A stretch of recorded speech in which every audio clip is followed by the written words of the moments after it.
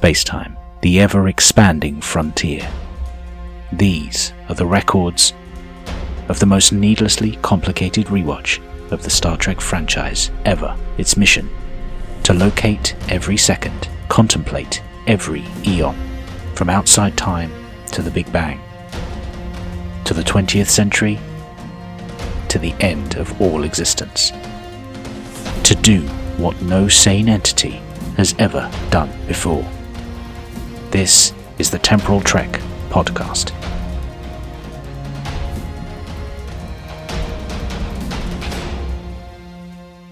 Hello and welcome to the Temporal Trek podcast. We're in season 3, episode 70 of the podcast and season 3, episode 16 of Enterprise, and it's Doctor's Orders. And as always, I am not alone. I am joined by... You're joined by Dan. Who's Dan? I'm running out of things to say at this point, but Dan, I'm Dan, he's Dan, we're both Dan, which I guess means that between us we are... Dan! Yes, exactly, yeah. Well, I mean, I'm a Dan, you're a Dan. I don't know if you're a hallucination of a Dan, whether, I just think that I've got a partner on this insane journey through Star Trek and I'm just wish fulfillment. I just wish I had someone to talk to. Are you actually here? I don't know. We'll just have to find out. But finally, 2154 has begun. We've said goodbye to 2153. We might be saying hello to a season arc, or what's left of the season arc, I guess, because we're already halfway through the season. Just ready to pick up, ready to get going, or like just hoping that something will happen. Yeah, do you know, it's really funny. I was watching this episode this morning, and again, there's no arc going on, is there? and I started to watch Hatchery a little bit as well, and there's no arc going on. I think the word arc has been loosely termed, to say the least. And I think that actually this is, talking of hallucinations, I think this is maybe like a sort of a massive joint hallucination of everyone that there was an arc in season 3, because I'm yet to see it, if I'm honest. I completely agree. Yeah, it's more of a bend or a curve than a proper arc. There's a little bump every now and then, and we've had like allusions to something going on, but really there has been no progression on what's happened. They found one weapon. That's it. So this is Doctor's Orders. Before obviously we get into the usual stuff, any memories of this, any sort of thoughts on the episode in general? Not memories really. I think I got a bit confused with Doctor's. I think I mix up Doctor's Orders and A Night in Sick Bay and even that one. What's the one where they all start getting obsessed with stuff? Mm-hmm. Singularity, yeah. And in my memory, they all I think I must have made one episode from 3 episodes. But actually, I really quite enjoy this episode. I mean, the reason I enjoy this episode is Phlox, really, and I think actually, to be fair, T'Pol was really good in this as well. Yes, and those two sort of playing off each other is really good. So I quite enjoy this episode, despite the fact it isn't part of the arc, and despite the fact that not a lot really happens, as is often the case with Enterprise. And not a lot of the episode is actually real. Like, there's quite a bit of it doesn't actually happen. It's just in someone's head. Spoilers. It's one that I remember. I remember that there was an episode where he's on his own on the ship. I just couldn't remember the reason. And now that we know that they're passing through another anomaly, which last time they ran across, this time they've actually had to go through it because they can't go round it. Otherwise it will detour them even more. But in Harbinger, they had to turn away and then they caused themselves to be delayed by a couple of days. This one, at least, is in their path. But all of that, I just did not remember. I remember him being on his own. I remember the twist at the end, but anything else, just couldn't remember at all. So, that's it. So that's our idea going in, as I always like to sort of establish before we get started on our LCARS rating. And LCARS starts with L for locate the point in time. This is basically where we just talk about the episode. So we start in a Temporal Trek way at 4 minutes, 49 seconds. So this is actually 2 days earlier from the majority of the action of the episode. It's Phlox saying or delivering an oration. We don't know who to at this point, but an oration that they've come across a phenomenon, and it's on their path to Azati Prime. Remember that? Remember the fact they've got a mission to get somewhere?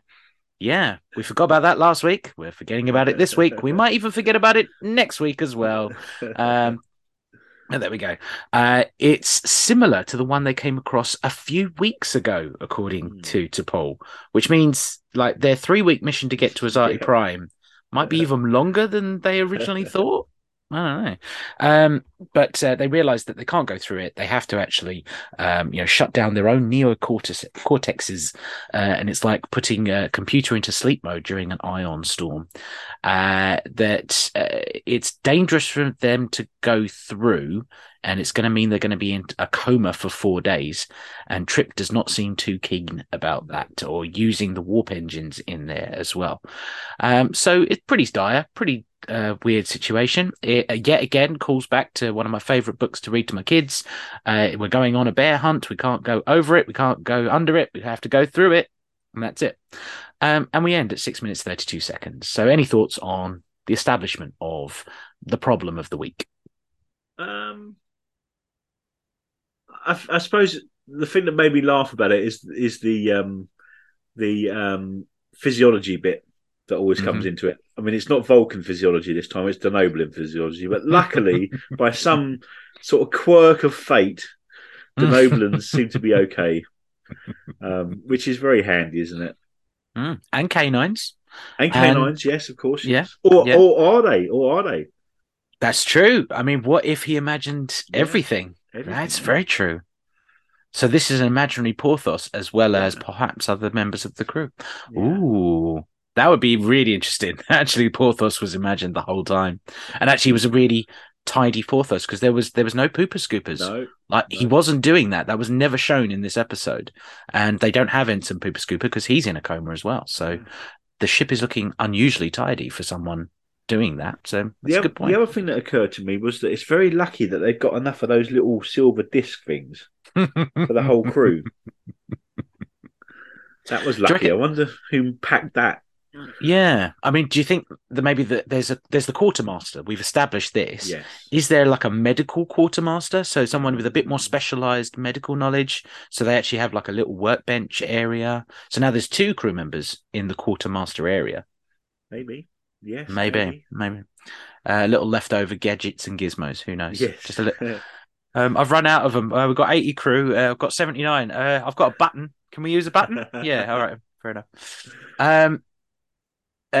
We come back at 6 minutes 55 seconds, so we're still getting the narration. Phlox is being shown how to fly the ship, and he has a newfound respect for that. Oh God, what's his name? Timmy. I think. Yes. Timmy again. Yeah. I think so. But I mean, we don't know his name because he's clearly so busy flying the ship. If he's that busy, not only that, but let's be honest. From the evidence that we've seen, it is possible that Timmy is in fact a hallucination the whole time. He's been a hallucination. That's the twist they should have had for the very final episode, that Travis was never there. Sorry, Timmy was never there. Oh my God, yes. What if he actually is? Because when they were caving, he got injured. What if it was actually one of the others that was their thing? He constantly talks about flagons and all this sort of stuff, but that could be someone else's.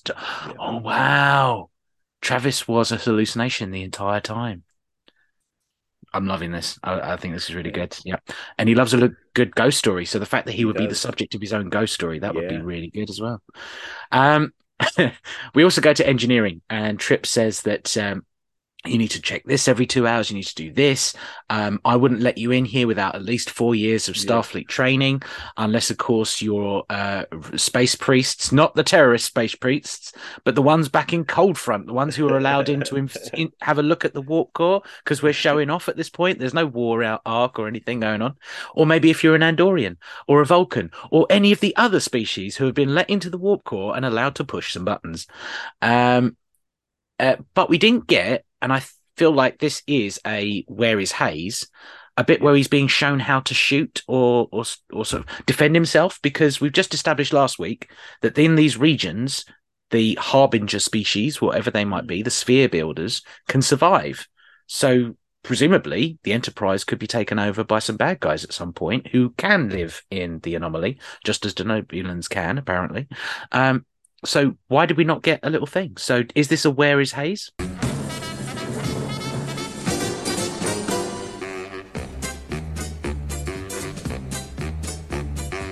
It's time to find the Makos. It's time to find Zindy. It's all gonna happen here on season 3. I think it's more that Phlox is actually a dead shot already. He's, nice. He's really good already. I reckon he's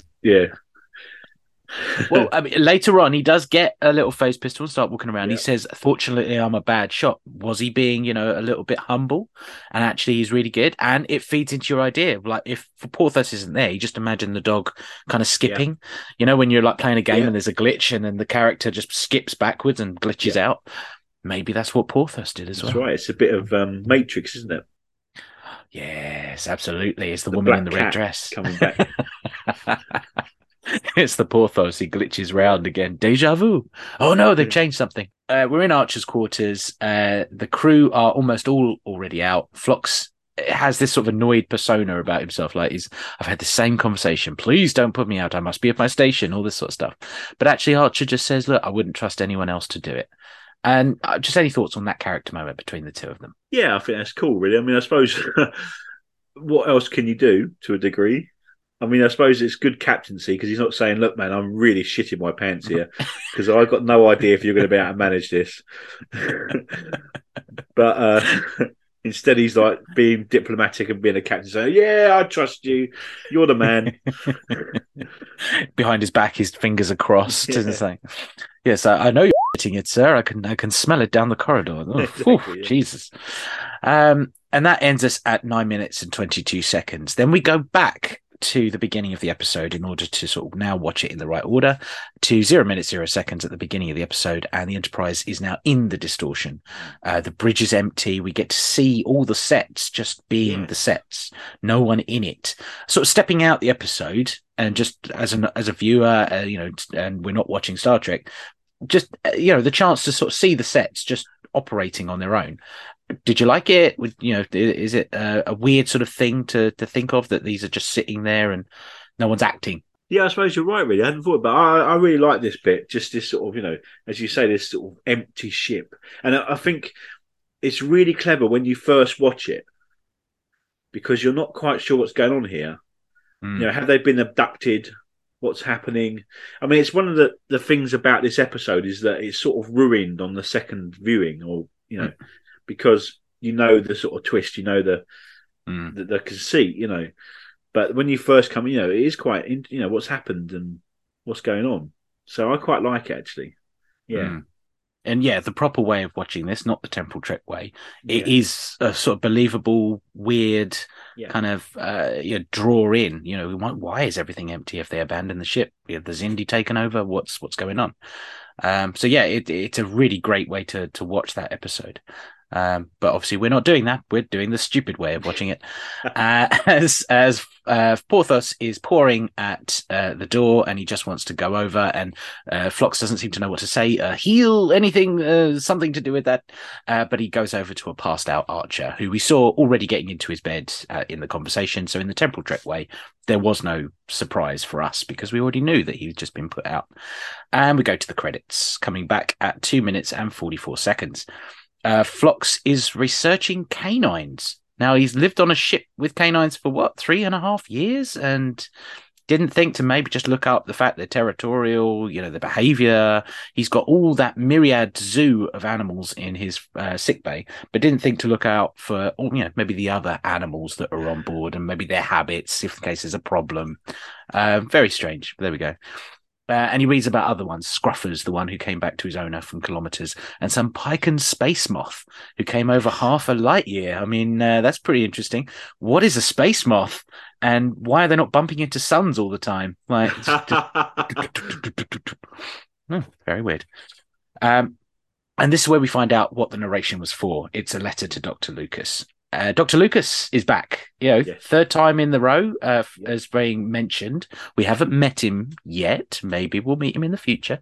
But this Lucas as a device, the sort of narration device, it starts off really well, and then we kind of come away from it, and then we spend the episode with Phlox and other things as well, and then we come back to the letter at the very end.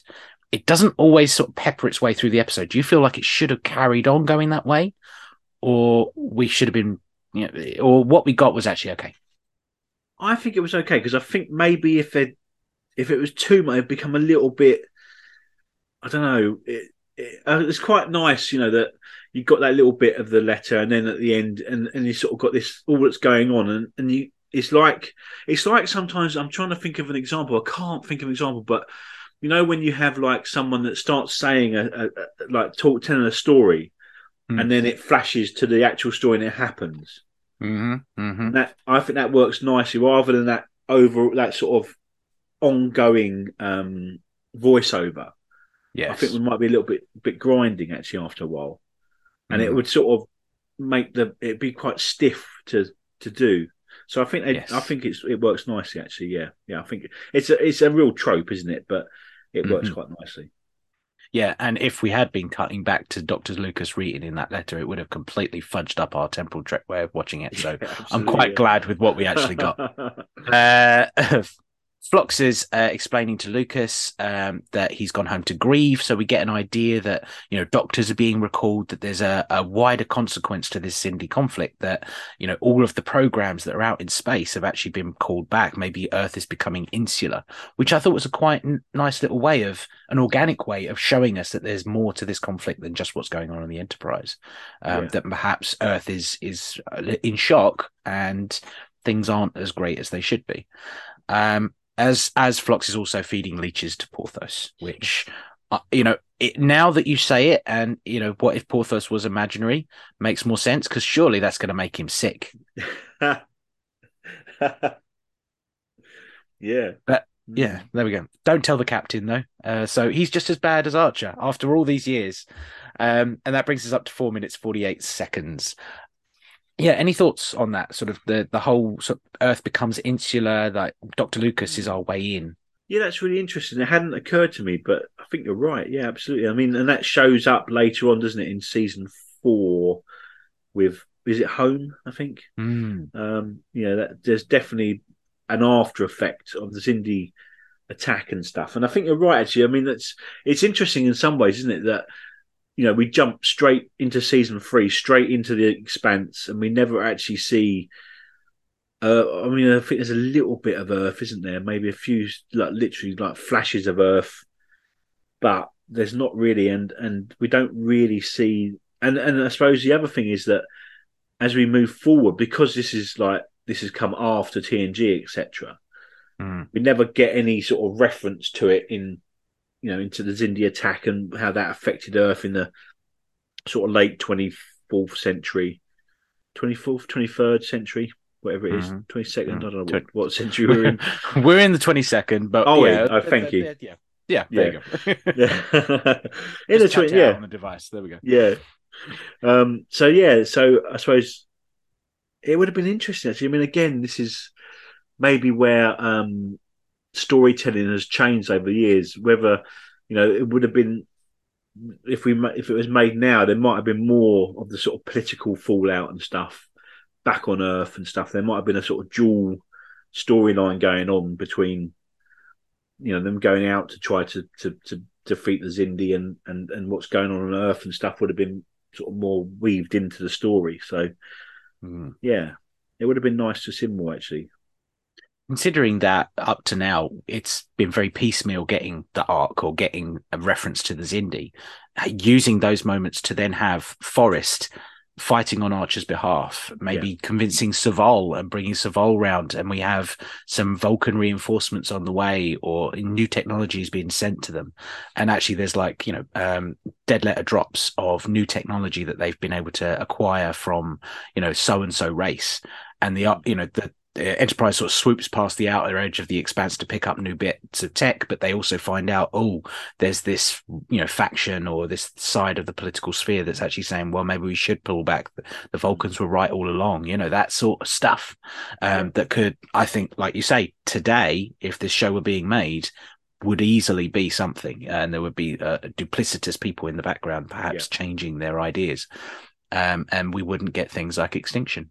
There we go. That's the only way I'm going to work that into this episode, because I don't think there was anything there.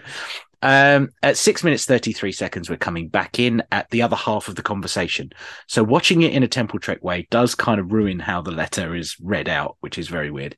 But Phlox says that Denobulan physiology is immune. He checks on Timmy, but puts a sandwich on his belly. Yes.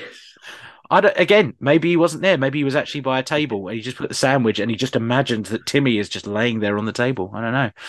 And that's up to 6 minutes 54 seconds. Then back in at 9 minutes 23 seconds. Phlox is in engineering. He's running everything perfectly. Do we need Trip? Do we need an engineering crew? I mean, at the moment, he's doing pretty good on his own. I know they're just going at, sub-light speeds, but he's taking care of business. I mean, do we need Trip? Yes. There you go. Yeah. Do we need Trip? Despite having a whole episode where they cloned him because they needed him. Yes. Apparently, as long as you've got a doctor who's been shown something for 5 minutes, he can do just as good as Trip for now. Yep. There's a noise. Creepy music starts to come in, and he'll be relieved that 2 days, 16 hours, and 43 minutes will be over. It's all going to end. We get some lots of chop and change with some montage sequences of Phlox jogging and singing. So we get a bit Denobulan singing, which is quite nice. He's naked in sick bay. Yeah. We get the Austin Powers moment where there's a really oversized pad that we've never seen before and probably won't see again, just strategically placed over his crotch. Watching movies, and he's watching I can't remember what the actual movie was, but I sort of recognize having seen it before, probably just because I remember the episode. But he's sitting an old movie and he's watching a comedy, despite the fact that Trip is always making them watch horror whilst they're in the Xindi arc. He's finally watching a comedy and everything's fine. Porthos makes him feed him popcorn. Is Porthos some sort of master manipulator? When he got fused with a bit of lizard DNA, can he actually mind read now, or tell me feed me the things I want, not the need? I don't know. Any thoughts? Maybe his urine is now a neurotoxin, which makes people do his bidding. Porthos has been running the ship all along. Yeah. And he's been trying to tell them that there is no such person as Timmy, and they're not listening to him.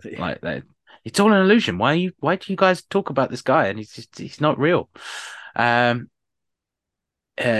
He shouldn't have let him watch The Exorcist last week. So again, Trip's insistence on them watching horror is having a negative impact on them. And since Harbinger, Trip has still been doing it. So is it a good idea to leave Trip in charge of movie night? Maybe just have someone else pick some movies? Maybe. But thank God they didn't watch Alien or, anything with a cabin in the woods where they're left on their own, because that'd be even worse for him. There's another noise. There's another noise in Shuttle Bay. There's a steam and a chain, and T'Pol appears. Yes. Strange. She was running a diagnostic, but she didn't sort of step out when clearly Phlox was shouting. Everyone could hear Phlox shouting. Is it a starship or a haunted house? So Phlox appears. T'Pol appears, and I thought only Phlox could come out in this. There was no mention of Vulcan physiology. I mean, it fits with what we know from previous episodes of Star Trek. But up to this point, were you shocked to see T'Pol? No, not in a funny sort of way. I think because of the Vulcan physiology thing, and also the way she enters is so sort of matter of fact, and and he doesn't react at all, and so without seeing it again, you sort of go, oh, okay. It's a bit like one of you remember the royal family? Mm-hmm.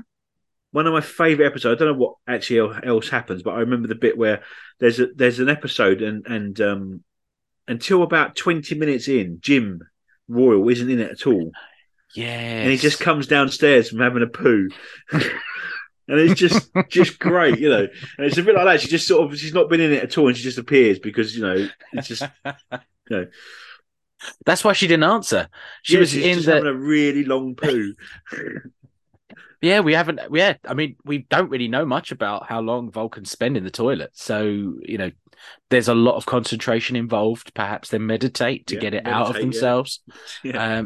She's just there squatting out. It's like watching a Mr. Whippy, using the on top of the thing, and then she's got to flush it, and then it doesn't work, and then there's Phlox shouting off, "Is anyone there?" And she's like, "Oh, I can't really say anything right now. It's really noisy." There we go. Maybe the quartermaster. I mean, that's the other thing. I mean, like the bit where she talks about enjoying the solitude. Maybe she hasn't been able to have a poo for about 3 months. Oh my God, she's backed up. Because it's been really hectic, and she's just finally she's got. Oh, thank God for that! I can just sit and have a nice, relaxing poo. Just take me time. I don't need to close the door. I can just chill right out. She's reading Vulcan News Weekly, just sit back, flicking through. Oh, yes. Yeah, around the humans, she just doesn't want to poo. So, I don't blame her. And now the toilet isn't working because maybe the quartermaster's assistant has nicked one of the buttons, so they've got those things on the forehead. So there we go. But yes, she mentions being alone. She loves solitude. There we go. We'll get back to that. And over dinner or over 2 soups, Phlox digs in, but T'Pol doesn't eat. She doesn't touch anything. She doesn't use anything.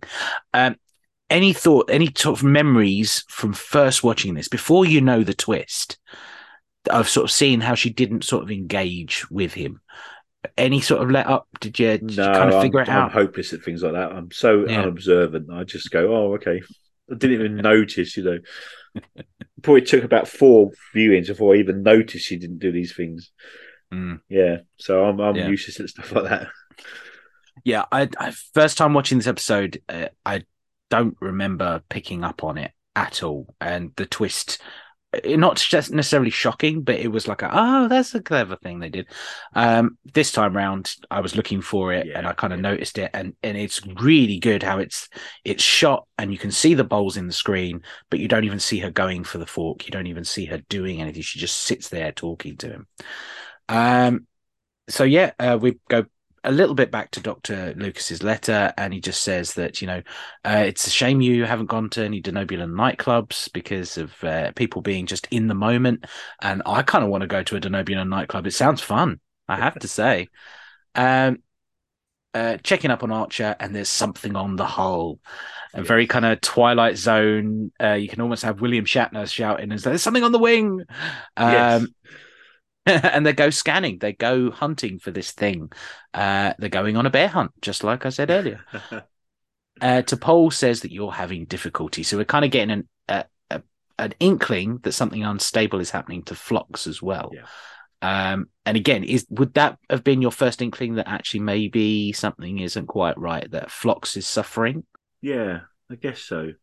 From memory, I think probably the first time I really noticed it without thinking about it properly was when I think it was either, I can't remember if which one of Hoshi, Archer or Trip turns up first, but whichever one sort of Trip turns up first, that's the first inclination you think, oh, hang on a minute, something's going on here. Yeah. And I guess to a degree the Zindi as well, because that is extraordinary. I think in some ways that's sort of like quite a big thing. And you suddenly think, hang on a minute, there can't be a Zindi on board because, So, yeah, but other than that, I think it's done really well. The bits between T'Pol and Phlox are really good. Because there is, as you say, when you're looking for it, you can see it. But until then, I don't think you can really. I think it's very well done. It's very believable. She doesn't hold the tricorder whilst he's holding the phaser. It's obvious. It is Hoshi. That's the next scene. He sees an insectoid over her, and I kind of feel like it really made sense that it's Hoshi that he has the first hallucination with, because even way back in Fight and Flight, the second episode of Enterprise, that he's very fatherly, paternal towards Hoshi, protective of Hoshi. So when he screams out, get away from her and all this sort of stuff, and then runs off, he leaves her to be, eaten by the Alexentoid as far as that is concerned. But that instinct to protect Hoshi seems to be the big drive for his hallucinations, at least. And he goes into the side chamber. It doesn't quite look like an airlock. It doesn't look like a shuttlecraft area, but he seals it anyway. And then you see the shadow going across, and there's shaking glass. Typical horror stuff. But there we go. Just any thoughts on that, on Phlox and Hoshi? Phlox and Hoshi. I suppose you're right. Really, I think Phlox is quite a sort of fatherly figure, full stop, in some ways, for the whole crew. I think the fact that he is an alien and his species have got more experience in space and stuff, and he's very sort of confident and jovial and stuff. He plays quite an important role in that he gives that sort of, what's the word I'm looking for? Sort of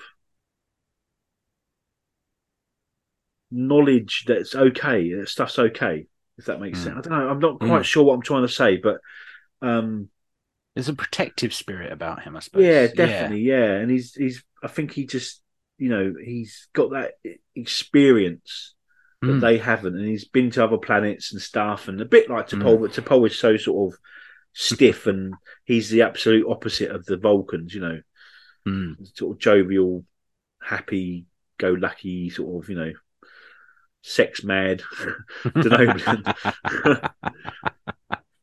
Yes, he is, absolutely, and that's why I love him. He's in the armory. Phlox got a gun again. T'Pol doesn't pick one up. The Makos will be incapacitated within a few minutes if we try and wake them up. It's all right. They'd be incapacitated no matter who was on the Enterprise, so it really doesn't matter. Phlox is going hunting again, and this time with the phase pistol in hand. Again, T'Pol passively follows. So it's sort of retreading this idea that actually he's getting more and more unstable. Now he's armed and all this sort of thing. We get this trip-trappy noise, which sounds like insectoid claws to us at first, but then it just turns out it's just Porthos, tip-tapping away on the old deck plating. Almost shoots Porthos, but misses. But again, if Porthos is completely in his imagination, it doesn't matter. He would have glitched out anyway. It's healthy to hallucinate, which is a callback to Exile, where he told Hoshi again, being fatherly towards Hoshi, that it's okay, you can have these hallucinations. But as we said back in Exile, no, surely that's not a bad thing. It's not a good thing to be hallucinating at all. And T'Pol reacts in a very agitated way. She's frustrated more than when she normally is when she's talking to humans, but she's so much more frustrated the fact he can't use the scanner or shoot. He almost shoots the captain's dog. She can't even bring herself to say Porthos, even in Phlox's imagination. It's a very accurate portrayal in T'Pol at that point. Yeah, it's interesting actually. Just because I was thinking about this morning, what I liked about T'Pol was I don't think T'Pol was quite right. Mm-hmm. And what I think it's interesting, I don't know if it was done on purpose or whether it's just me sort of projecting, but she's Phlox's imagination of T'Pol. And I think that's really good. If they did that on purpose, and I think Jolene Blaylock probably did, she just sort of turned us, just sort of retuned herself slightly and was slightly off of, and I think that's another thing that makes it really, really good, is that she does that, and she's just not quite T'Pol, but she's sort of the imagining of who T'Pol is. Like you have a mental image of somebody, don't you? And but it's always sort of, it's not quite them because you don't know, you're not them and all the rest, So I think it was done really nicely, and I really hope it was done on purpose. Yeah. I could well believe that she did, because her character changes the more agitated Phlox gets as well. Yeah. So every change in T'Pol's behaviour mirrors what Phlox is doing. It did kind of feel like this was an actor's project between the two of them, for John and for Jolene to sort of work together. And I hands down, I think it's one of the best things that both of them were able to do on the show, because they worked so well together to pull off what eventually becomes the twist at the end. Now we get another one. It's the Exorcist zombie shower scene with, again, Hoshi. You're going to kill us. You should have told us, all this sort of stuff. Archer then appears in the turbo lift again, and he looks more concerned about Phlox than he is about Xindi. Again, a very accurate Archer, I suppose. He knew exactly what was wrong with this hallucination, purely because Archer wasn't being angry or being abducted, maybe. T'Pol then finds him again. They go to sickbay, and now Phlox knows that physically he is being affected, that perhaps Denobulan physiology isn't as perfect as he thought it might have been. So it's probably the first time that has ever happened, isn't it? That actually the whole physiology argument has broken down in its own episode. That's true, isn't it? They've played on that trope, and now they've flipped it on its head, that actually he was wrong to begin with. It was there. It's just very minute at the moment. It's pecking away at him. And they find out that they've got 6 hours left. Phlox checks the navigation, and they should have been out, but they're not. They're not going to be, because it's actually expanding faster than they can fly away from it. It's now going to take them 10 weeks. Don't worry, they're in no hurry. It was going to take 3, but they didn't mind. They took a detour last week. What's another 10 weeks? Who cares? Leave Reed in his suspended animation, but there we go. They should have. That's the other thing. He could have taken him out, couldn't he? Yeah, that would have been, got rid of him. So I'm really HR concerns. It's really important, Reed, that you come out of. It's so important. Yeah. Oh, you're dying, are you? Oh no. He was actually the last one to be woken up, because everyone was like, just give him a couple more days. Give him another, We don't need him. It's fine. Even Hayes was like, yeah, that's okay by me as well. I know we've had our differences, but still, geez, just leave him. So it's expanding. Or is it? Now, this is another thing. As I was watching again, the same way that you've now suggested that Porthos is part of his imagination, is the expansion of the thing part of his delusion as well. It's his fear of not being good enough. Admittedly, they're going to clear it by doing this little warp thing. So going to warp, it was going to clear whether it was 6 hours away or now 10 weeks away. It was never really clear whether actually he imagined the unexplained expansion of it. And whether he was sort of imagining the drama or got everything wrong. I don't think so, because doesn't, at the end, when everything's got back to normal, Trip does commend him on getting out of there. True. But then he's the one writing the report. Yes, exactly. Yeah. I don't know. Who knows? And if that was the case, if it is the case that everything was his delusion, we really should have just not watched this episode most of the time, and I would have dismissed it as a dream sequence. Yeah. But then I don't think I could have lived with myself cutting out another good episode in season 3 from your watch through. I've already taken away Carpenter Street. I've already taken away Twilight from you. I don't feel like I should take a third one as well. But as always, engineering is completely down to 4 buttons and some levers. That's all it will take. He's got a dozen scientific degrees. He's a doctor, a dentist, a vet. That's 3. Tattooist is 4. Plastic surgery is 5. Neurosurgeon is 6. Psychiatrist and makeup artist and maybe dietitian is 9. That still leaves 3 or 4 that we haven't heard about of his different qualifications. So, yeah.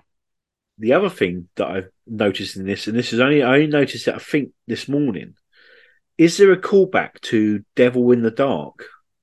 Oh. Where McCoy says, I'm a doctor, not a plaster or something. Oh. And he says, I'm a doctor, not a warp technician or something. Yes, I think it might be. So it's almost a call forward. Like, it's not even a flashback. It's a call forward to something. Maybe McCoy... Maybe this is a consequence of the episode. Maybe McCoy has that as his catchphrase because Phlox used to say it, and he's like his hero or something like that. Maybe. Oh, that's true. I will have to keep that in. So, yeah, he's a doctor, not a warp field specialist, or I think it was, And I can't remember quite what McCoy says, but it's something along those lines, isn't it? I'm a doctor, not a plasterer or a bricklayer or something, or bricklayer. I think it might be bricklayer. Yes. Yep. And again, that's one that feeds through, and he says it. I see it other times as well.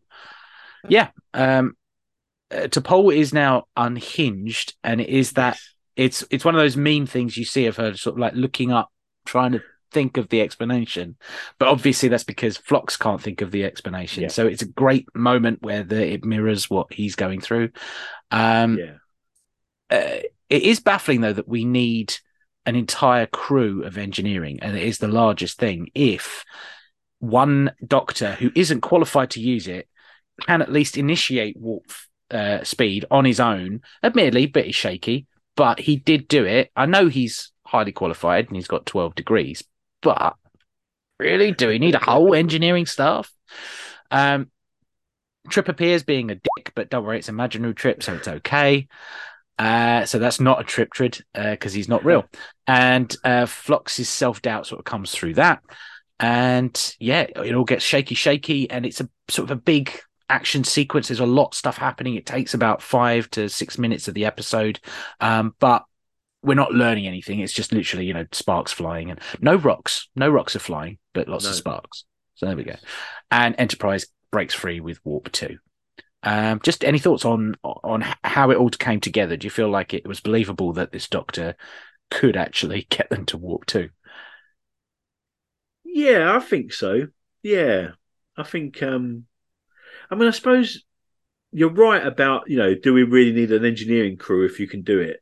But equally, I suppose it would need to be reasonably simple to do. I mean, you wouldn't design something purposely difficult to use, would you?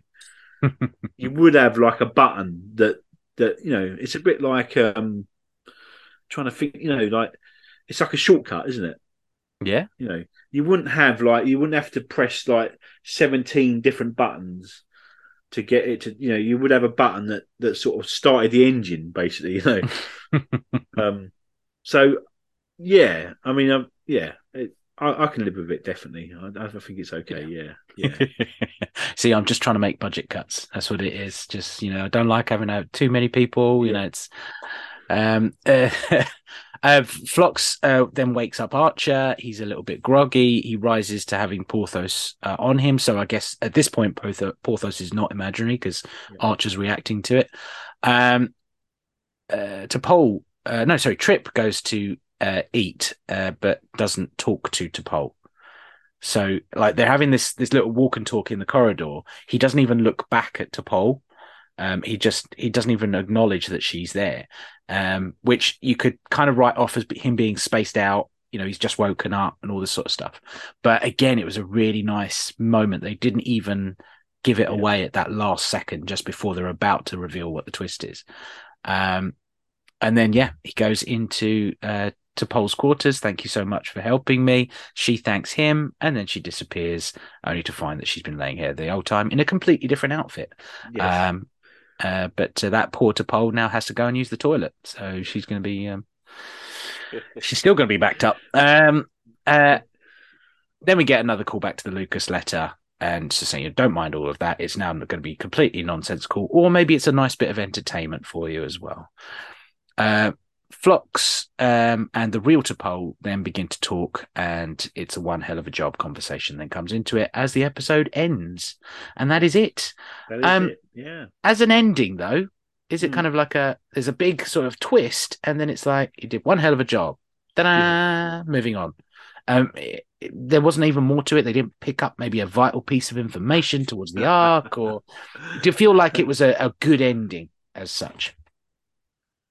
I actually quite like the ending because it's sort of like he's been going for all this stuff and there's all this, and it's just like, oh, we're back to normal. And I quite like that. I quite like that sort of, for all the rest of the crew, it's been, obviously the 4 days or 6 days or whatever it was, they've been asleep.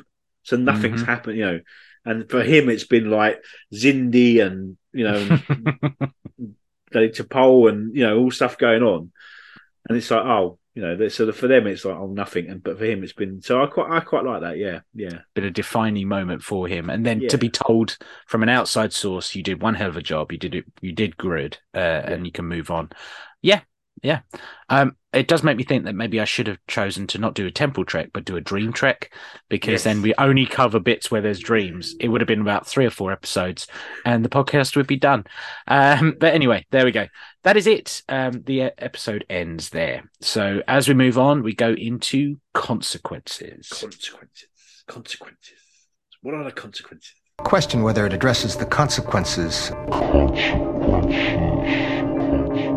The concept of learning from one's mistakes shouldn't be difficult for a Vulcan of your wisdom to understand, Ambassador. I don't wish to contradict Captain Archer, but learning from one's mistakes is hardly exclusive to humans. What are the consequences of this episode? None. Yeah, it's really hard. As much as I love this episode, to think of a major consequence that comes out of it, other than that Phlox can now get us to warp 2 in an emergency, in a pinch. Yeah. Like, he knows what buttons to press, I guess. He can sort of pilot the ship. He's got additional skills, even if he doesn't have them on paper, that he didn't have before. He was never a character I thought was the self-doubting character. You know, he's not a Hoshi on the crew. So the fact that he was self-doubting himself about a set of jobs on the ship that he's never done before is completely legit. Like, I would not want to be left running a starship all to myself for any given time, without being trained, as Trip had said. So it feels like they set up a problem and answered it in the same episode that didn't need to be there. So there isn't really a consequence for him in terms of his character. No. He just did really well. He was just a really good guy at doing what he did. I guess the only thing I could think of was that little bit in the letter to what's happening on Earth, that there is this withdrawal of Earth's programs and things like this. So if we were thinking of it in a historical sort of context, this is the point where our Earth starts to, retract and starts to pull back on itself, even, fleetingly, maybe not permanently, but it is a sort of insular way forward. And that was the only thing I could think of, and I didn't know if there was anything else you could sort of pick up on. I really can't. No, it's a sort of bottle episode, really, isn't it, in lots of ways? Yeah, like the definition of a bottle episode. Yeah. So that's it. Consequences, very light this week. Alterations, expansions, anything you want to see done differently, or anything more you would have liked to have seen? Do you want more of, the Austin Powers walking around and naked Phlox, or do you want? Did you want more of the imaginary T'Pol moments? No, I think they got the balance pretty good, actually. I think it's a pretty decent episode. I mean, I think, like we spoke about in the episode, maybe if it was made now, there'd be more sort of the Earth stuff and that, but that's not really a criticism or an alteration, really. I think it's a pretty good episode. I think the balance is good. The story flows pretty well. It's not too slow paced, I don't think. I think it's, there's quite a nice little bit in the middle with the Hoshi scene and the Zindian stuff. It's got a horror. It's got a bit of a horror feel about it. So I think it's a pretty decent episode. And I think, given the limitations of it being made in 2003 or 4, whatever it is, I think it's a pretty decent one. So I'm quite happy with it. Compared to a lot of so far what we've seen, I think that's, the criticism, I suppose, is it doesn't push the arc along particularly at all. They just got through some space and that's all. But other than that, no, I think it's fine. It's one of my favorites of the season so far that we've been watching. If we were to watch Twilight and Carpenter Street, that would have been something I would have said so far. So it probably makes it the best episode I've watched of season 3 so far, along with maybe Shipment for me. I think those are the two that I really appreciate. There have been bits I've liked in other episodes, and then definitely some episodes that I wish we'd never got at all, and ones that I wish had been explained a little bit more and we'd come back to. But this one is actually one I could genuinely rewatch, even knowing that little kind of twist at the end. Yeah, I agree. Okay, that diminishes it a little bit, but it's still a good episode. It's still a great Phlox and also a T'Pol and Jolene Blaylock episode, I think, more than T'Pol, because T'Pol isn't real. So there we go. So yeah, no alterations, expansions from me either. So recommendations. Arg, me mateys.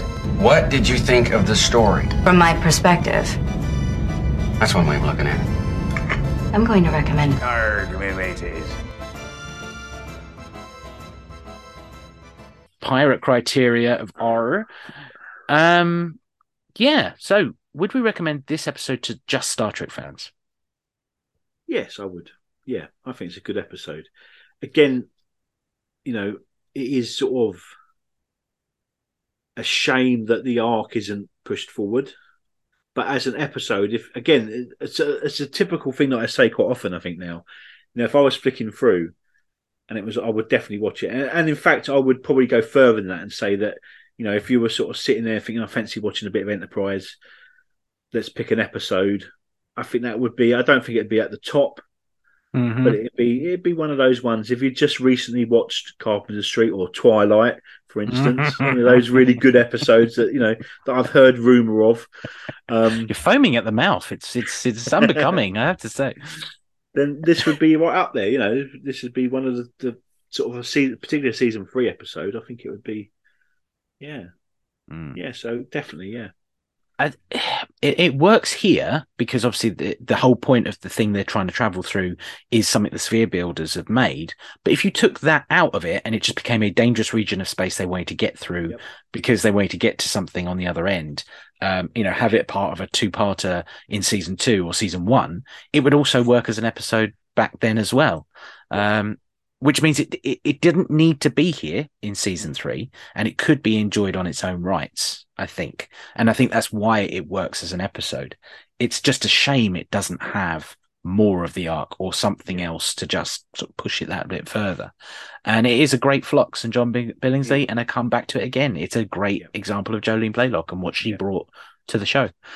To non-Star Trek fans, do you feel it also works as well? I mean, it would be a great character study for just Phlox, and that little twisty ending might sort of draw him. Oh, is this something that Star Trek does sometimes? But is it enough? No, I think you need to know too much. It's one of those episodes. It's not an episode, although it's a sort of bottle episode, and it's very internal to itself. I think you need to know the characters a bit too much, I think.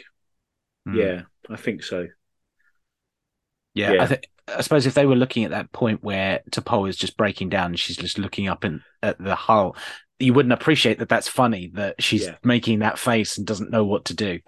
So it's weird because actually it does bring in some great moments for the character when his imagination of what Vulcans are and being separate people, people who enjoy their solitude, it came out. So it was a believable Vulcan backstory from someone who isn't a Vulcan. So yeah, it's weird because it will reset. It has its own reset button in its own episode. It does. Yeah. I mean, I think you're right that if this was in season 1, then yes, I probably would have recommended it. Where it sits, yeah. I suppose it depends on the frame of mind of the person watching. If they wanted to watch the arc, it doesn't need to be there. If they wanted to just watch an episode of a really good Phlox episode, they would watch it. So perhaps, maybe it's one of those where if you was a new viewer and you was watching Enterprise and you enjoyed Phlox, then maybe you say, this is a good Phlox episode. This is a really good Phlox episode. So maybe, but it's a funny one, isn't it? Because I want to say yes. Yeah, really. But I'm trying to be I'm trying to be logical and sensible, and that's it. Yeah, that's it exactly. Yeah, there's so many times where they've been really good episodes, but when you come to the criteria as we've been using so far, it doesn't always measure up, and it's so fascinating to me that we can love an episode so much, but we really couldn't recommend it because it relies on too much knowledge. And if this were a historical document, and you had students in a class trying to work out history for 2154, how it all began, and it's just an episode of one crew member and their personal journey, it really isn't significant and doesn't have a lot of consequence. Yet it's a fantastic moment in history. Yeah. What if Churchill had had a moment where he hallucinated and you wanted to learn about what he went through in his own personal journey? Or what if, Gandhi or, Emmeline Pankhurst or, what of all these people, if we could actually get inside their head, it would make a really good recommendation to historical students to study. It just can't recommend it because it doesn't really inform their choices later in life. It's it's very strange, but there we go. That's why I wanted to do the Temporal Trek podcast. So that's it. We've recommended or not, and so we go into S. That's the last criteria. Yes. It's our socials first off. So where can people find you, Dan? At Academic Trek 47 on Twitter. I am there. I am. I've got quite a few followers now. Oh, I've got over 1,000 followers. So nice. First of all, thank you. If any of you are actually listening to this, not just following me for no apparent reason, you're just a bot. If you're not a bot and you are listening to this, thank you. It's much appreciated. And so now I've got little sort of what's the word? Hopes or ambitions to reach 1701.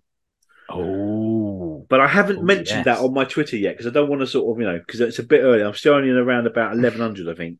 So I need to just hold fire. But it's in there. That possibility is there. So yeah. So if I set up about 600 bot accounts, would be just for a little bit and push it all the way out. Well, there we go. I mean, if you are listening and there's other people out there who want to do Trek and all this sort of thing, so go follow Dan. Go now. Go hit the follow button. You see, I feel like I'm more like Phlox in this episode. I'm sort of sitting at 900 number where I've been sitting for a very long time, and I'm pretty sure most of them are bots. I'd always tell myself I should go through and sort of just block that one. That's clearly a bot. Oh, she's got her boobs out. Yeah, that's clearly a bot. Yeah. But yeah, I do kind of feel like I'm Phlox talking to myself on Twitter sometimes.